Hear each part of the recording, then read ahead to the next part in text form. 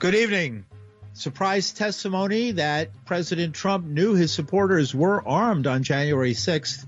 Ghislaine Maxwell, associate of Jeffrey Epstein, is sentenced for sex trafficking, and Mayor Adams hints that former Mayor Giuliani, should be investigated for filing a false police report over an incident in Staten Island.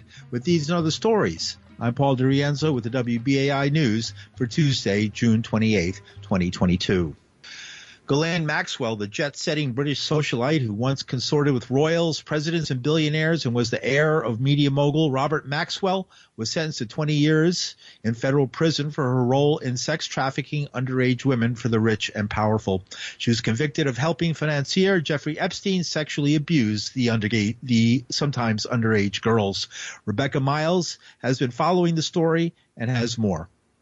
Ghislaine Maxwell, who appeared in New York's federal court on Tuesday in prison blues and ankle shackles, was sentenced to 20 years in prison following a conviction of conspiring with Jeffrey Epstein to recruit, groom and abuse underage girls. She will spend much of the rest of her life in prison and was fined $750,000. In December, a jury convicted Maxwell of sex trafficking, transporting a minor to participate in illegal sex acts, and 3 conspiracy charges. The court heard the sordid ritual of a predator power couple who courted the rich and famous as they lured vulnerable girls as young as 14 and then exploited them. The sentence was shorter than the government had recommended, who'd asked Judge Alison Nathan for a sentence of at least 30 years. If the conviction is upheld, Maxwell could leave prison in her 70s. The judge said in reviewing the facts of the case, quote, "I find that the defendant's criminal activity was extensive." The prosecutor, U.S. Attorney Damian Williams, said in a statement, quote, "Today's sentence holds Ghislaine Maxwell accountable for perpetuating heinous crimes against children. This sentence sends a strong message that no one is above the law." Over the years, scores of women have accused Epstein of abusing them, with many describing Maxwell as the madam who recruited them. The trial revolved around allegations from only a handful of those women. Epstein and Maxwell had association with some of the world's most famous people, including Bill Clinton, Donald Trump, and Britain's Prince Andrew. Rebecca Miles, WBAI Pacifica Radio, New York. Thanks, Rebecca. Prosecutors said Epstein, who killed himself in 2019 while awaiting trial, sexually abused children hundreds of times over more than a decade and couldn't have done so without the help of Maxwell, his longtime companion. Addressing the court earlier, Maxwell stood at a lectern and said she empathized with the survivors and hoped her punishment would bring them peace, but she didn't admit culpability and laid blame for the abuse on Epstein, saying meeting him was the greatest regret of my life. And desperate families of migrants from Mexico and Central America frantically sought word of their loved ones as authorities began the grim task today of identifying 51 people who died after being abandoned in a tractor trailer without air conditioning in the sweltering Texas heat. At a news conference, officials involved in the recovery of the dead and the investigation into the perpetrators of the worst tragedy that claimed the lives of migrants smuggled across the border from Mexico described the scene that they came upon. Tonight we are dealing with a horrific human tragedy. A worker who works in one of the buildings up here behind me heard a cry for help, came out to investigate, found a trailer with the doors partially open, opened them up to take a look, and found a number of deceased individuals inside. Engine 52 arrived and found the trailer, as Chief McManus mentioned, with a body outside and several that they could visibly see inside once the doors were opened. At this time, we have processed approximately 46 bodies that have been triaged and tagged and declared deceased at this time. It's tragic.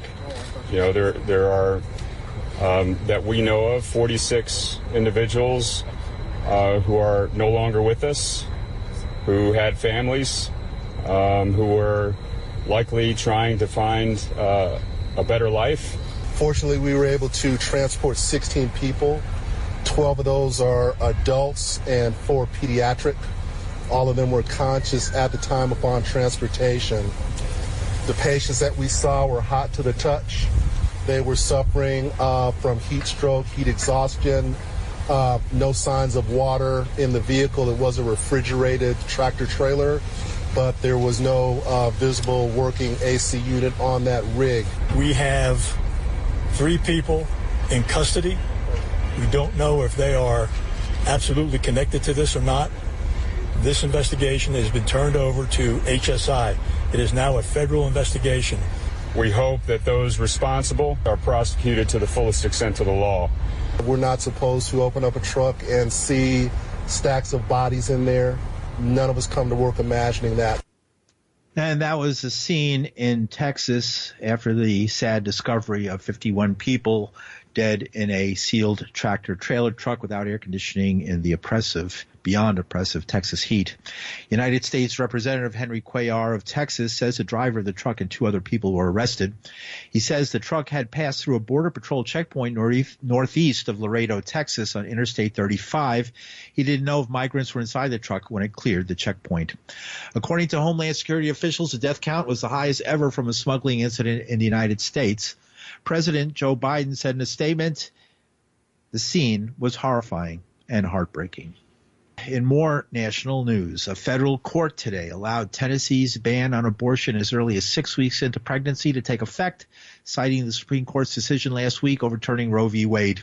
The action by the 6th U.S. Circuit Court of Appeals comes before Tennessee's other abortion ban, the so-called trigger ban, is expected to restrict abortion almost entirely by mid-August. Both measures would make performing an abortion a felony and subject doctors to up to 15 years in prison if convicted. Planned Parenthood was not performing abortions at its facilities in Nashville and Memphis on Monday in anticipation of court action. Meanwhile, women and their supporters in the United States and around the world are still processing the punch in the gut of the widely expected but still shocking decision to overturn a right enjoyed by women for 50 years. People of a certain age may remember the days of the feminist movement that swept America, especially college campuses in the 1970s. For a certain age group, every personal library would have a copy of a large-bound illustrated book filled with frank information about women's health titled Our Bodies, Ourselves. One of the originators of that book, reproduced many times and now available on the Internet, is gender and women's studies professor at Suffolk University, Amy Agigian. She says the court's decision amounts to a coup by a minority with control of the court. Republicans in general, they can read the polls. They know that their policies are not popular, but they're not even trying to pretend that these are popular. They're interested in a kind of power that is not democratic, even small d, or either kind of democratic. So there's a power grab going on to try and bring us back to basically before regular people had rights, you know. So, I mean, this is obviously a devastating blow to all the movements for social justice, but especially, you know, if you're talking about Madison in the late 60s, early 70s, you know, the social movements that were against the war and for civil rights and for women's rights and later LGBT rights. And, you know, it's like this is basically saying none of that matters. And not only that, but women don't matter, right? We're going to go back to a legal precedent before women had autonomy as human beings, before women could vote, before it was illegal, before marital rape was illegal, before birth control was legal. You know, I mean, their frame of reference and their line of legal argument is so retrogressive and so contrary to popular opinion that, to me, it really points to, and this sounds very paranoid, but it really points to a different model of claiming and holding power than we've seen, you know, definitely since the 30s, let's say. These rights first came because there was already a tremendous outpouring of women in the streets in the 1960s and 70s pushing for these things.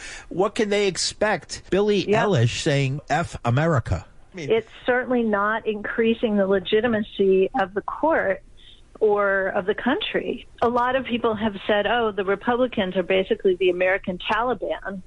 some people have been saying that for a couple of decades.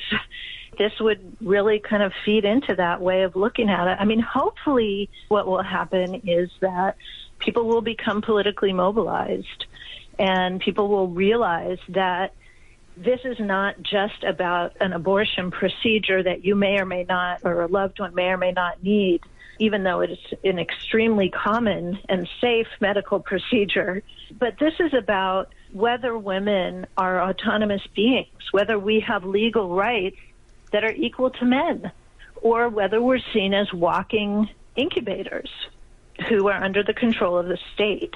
I hope that what we're going to see is people waking up, not just women, but men too. This affects men absolutely, and not only because it's going to be the beginning of the end of many other rights that more directly affect men's bodies. A lot of men will wind up paying child support and having to get married in shotgun weddings from now on. Back to those days.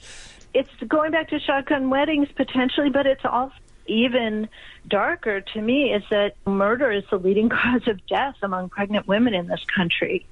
Men who do not want to be fathers aren't usually on their best behavior. I'm just waiting for the other shoe to drop in terms of, is the Supreme Court next going to rule that the EPA can't regulate the environment, environmental pollution?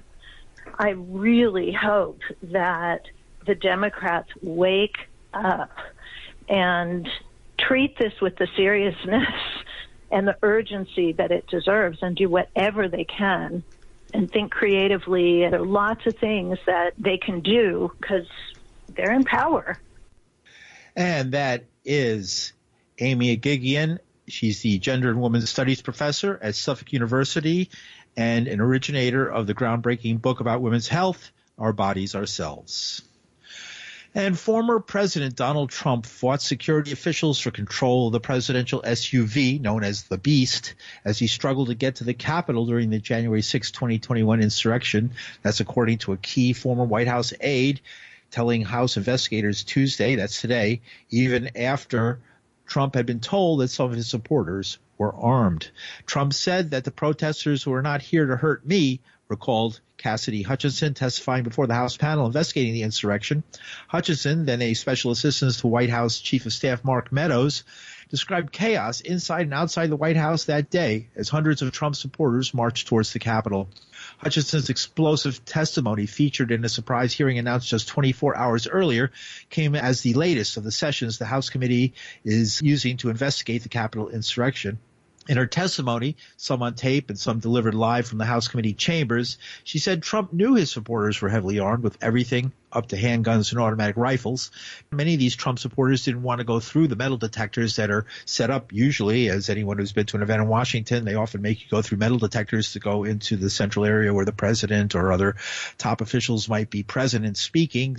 Many of those people armed, as said earlier, with all kinds of weapons, did not cross that barrier because they didn't want to go through the metal detectors and have their weapons confiscated, as many weapons were.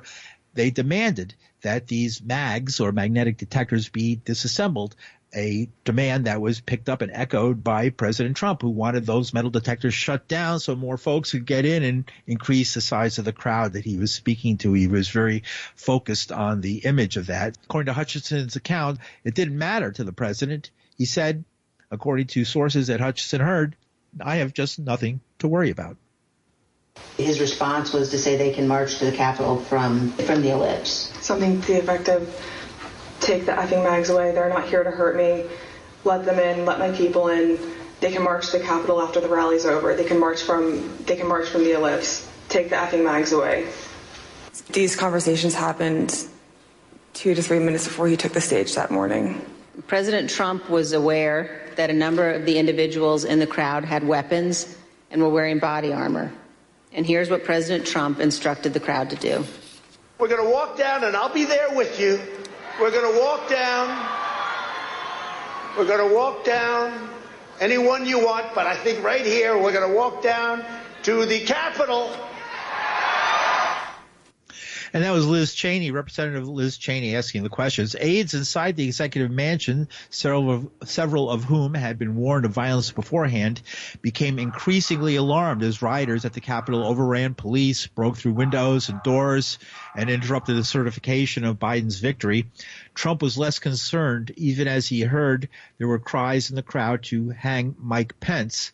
Hutchinson says her boss, Mark Meadows, just kept scrolling through his 2 cell phones, ignoring the pleas of the other staffers. I remember Pat saying something to the effect of, Mark, we need to do something more. They're literally calling for the vice president to be effing hung. And Mark had responded something to the effect of, you heard him, Pat. He thinks Mike deserves it. He doesn't think they're doing anything wrong. To which Pat said something, this is effing crazy. We need to be doing something more. Briefly stepped into Mark's office. And when Mark had said something to the effect of, he doesn't think they're doing anything wrong. And Hutchinson says White House counsel Pat Cipollone barreled down the hallway and confronted Meadows about the fact that rioters had breached the Capitol. Hutchinson says Cipollone told her he worried about legal accountability. Mr. Cipollone said something to the effect of, please make sure we don't go up to the Capitol, Cassidy. Keep in touch with me. We're going to get charged with every crime imaginable if we make that movement happen. And do you remember which crimes Mr. Cipollone was concerned with? In the days leading up to the 6th, we had conversations about potentially obstructing justice or defrauding the electoral count. Trump repeatedly wanted to march with his supporters to the Capitol, announcing his intent in a speech at the Ellipse near the White House. But the Secret Service and his own security chief, Tony Ornato, said it was unsafe. Hutchinson says she heard Trump, who she claimed was prone to personal violence, say that he just didn't care because they were his people. The president said something to the effect of, I'm the effing president, take me up to the Capitol now. To which Bobby responded, sir, we have to go back to the West Wing. The president reached up towards the front of the vehicle to grab at the steering wheel. Mr. Engel grabbed his arm, said, sir, you need to take your hand off the steering wheel. We're going back to the West Wing. We're not going to the Capitol. Mr. Trump then used his free hand to lunge towards Bobby Engel. And when Mr. Ornato had recounted this story to me, he had motioned towards his clavicles. And was Mr. Engel in the room as Mr. Ornato told you this story? He was. Did Mr. Engel correct or disagree with any part of the story from Mr. Ornato? Mr. Engel did not correct or disagree with any part of the story. Did Mr. Engel or Mr. Ornato ever after that tell you that what Mr. Ornato had just said was untrue? Neither Mr. Ornato nor Mr. Engel told me ever that it was untrue. She went on to describe Trump's propensity to throw his dinner against the wall when sufficiently angered. Bobby Engel, by the way, was Trump's Secret Service bodyguard. Clavicles mean Engel's throat. I left the office and went down to the dining room, and I noticed that the door was propped open, and the valet was inside the dining room changing the tablecloth off of the dining room table. He motioned for me to come in and then pointed towards the front of the room near the fireplace mantle and the TV, where I first noticed there was ketchup dripping down the wall, and there's a shattered porcelain plate on the floor. The valet had articulated that the president was extremely angry at the Attorney General's AP interview and had thrown his lunch against the wall, which was causing them to have to clean up. So I grabbed a towel and started wiping the ketchup off of the wall to help the valet out. And he said something to the effect of, he's really ticked off about this. I would stay clear of him for right now. He's really, really ticked off about this right now. And Ms. Hutchinson, was this the only instance that you are aware of where the president threw dishes? There were several times throughout my tenure with the Chief of Staff that I was aware of him either throwing dishes or flipping the tablecloth to let all the contents of the table go onto the floor and likely break or go everywhere. Hutchison then described how White House staffers deeply involved in Trump's scheme began asking for pardons, a sign they were prepared to break the law on behalf of the president. Ms. Hutchinson, did Rudy Giuliani ever suggest that he was interested in receiving a presidential pardon related to January 6th? He did. And Ms. Hutchinson, did White House Chief of Staff Mark Meadows ever indicate that he was interested in receiving a presidential pardon related to January 6th? Mr. Meadows did seek that pardon. Yes, ma'am. Thank you, Ms. Hutchinson. Mr. Chairman, I yield back. January 6th Committee Vice Chair, Republican Representative Liz Cheney. She then read messages sent to possibly threaten witnesses not to cooperate with the committee, which is a crime. The first was an ominous reminder. Quote, what they said to me is as long as I continue to be a team player, they know I'm on the right team. I'm doing the right thing. I'm protecting who I need to protect. You know I'll continue to stay in good graces in Trump world. And they have reminded me a couple of times that Trump does read transcripts. And just keep that in mind as I proceed through my interviews with the committee. The second message presented by Cheney was a warning. A person let me know you have your deposition tomorrow. He wants me to let you know he's thinking about you. He knows you're loyal and you're going to do the right thing when you go in for your deposition. I think most Americans know that attempting to influence witnesses to testify untruthfully presents very serious concerns. We will be discussing these issues as a committee, carefully considering our next steps.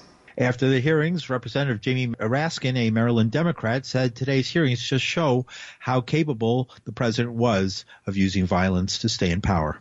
It's extraordinary to hear in such vivid detail that the chief of staff in the White House were aware that there were armed people in that crowd on January the 6th.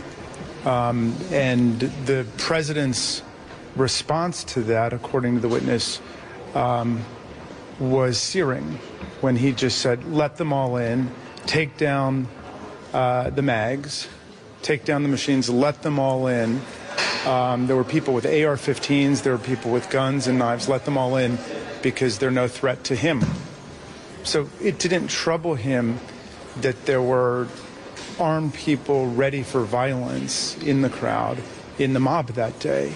And that confirms that this was a president who was willing to do anything to overthrow the presidential election of 2020 and clearly had violence within his sights on that day.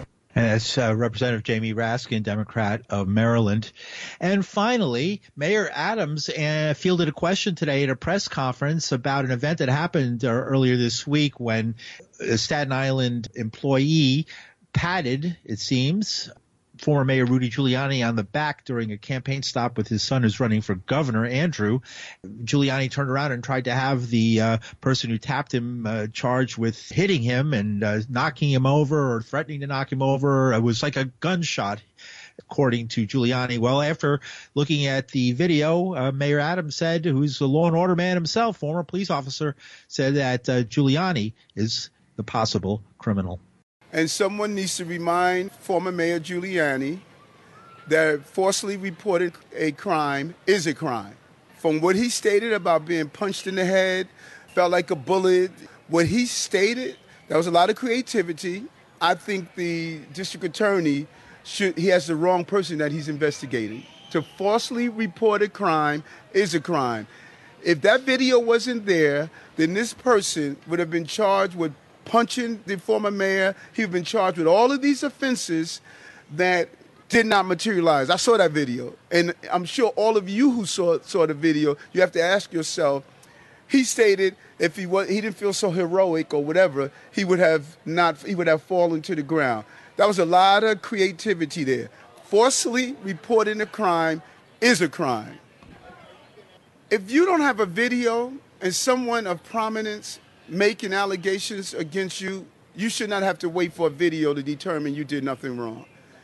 He's a former mayor. I think it's irresponsible for a former mayor. And when I heard the report that he was punched in the head and other things, when I heard that, I said, you know, why would someone assault the former mayor? Now, what if we didn't have the video?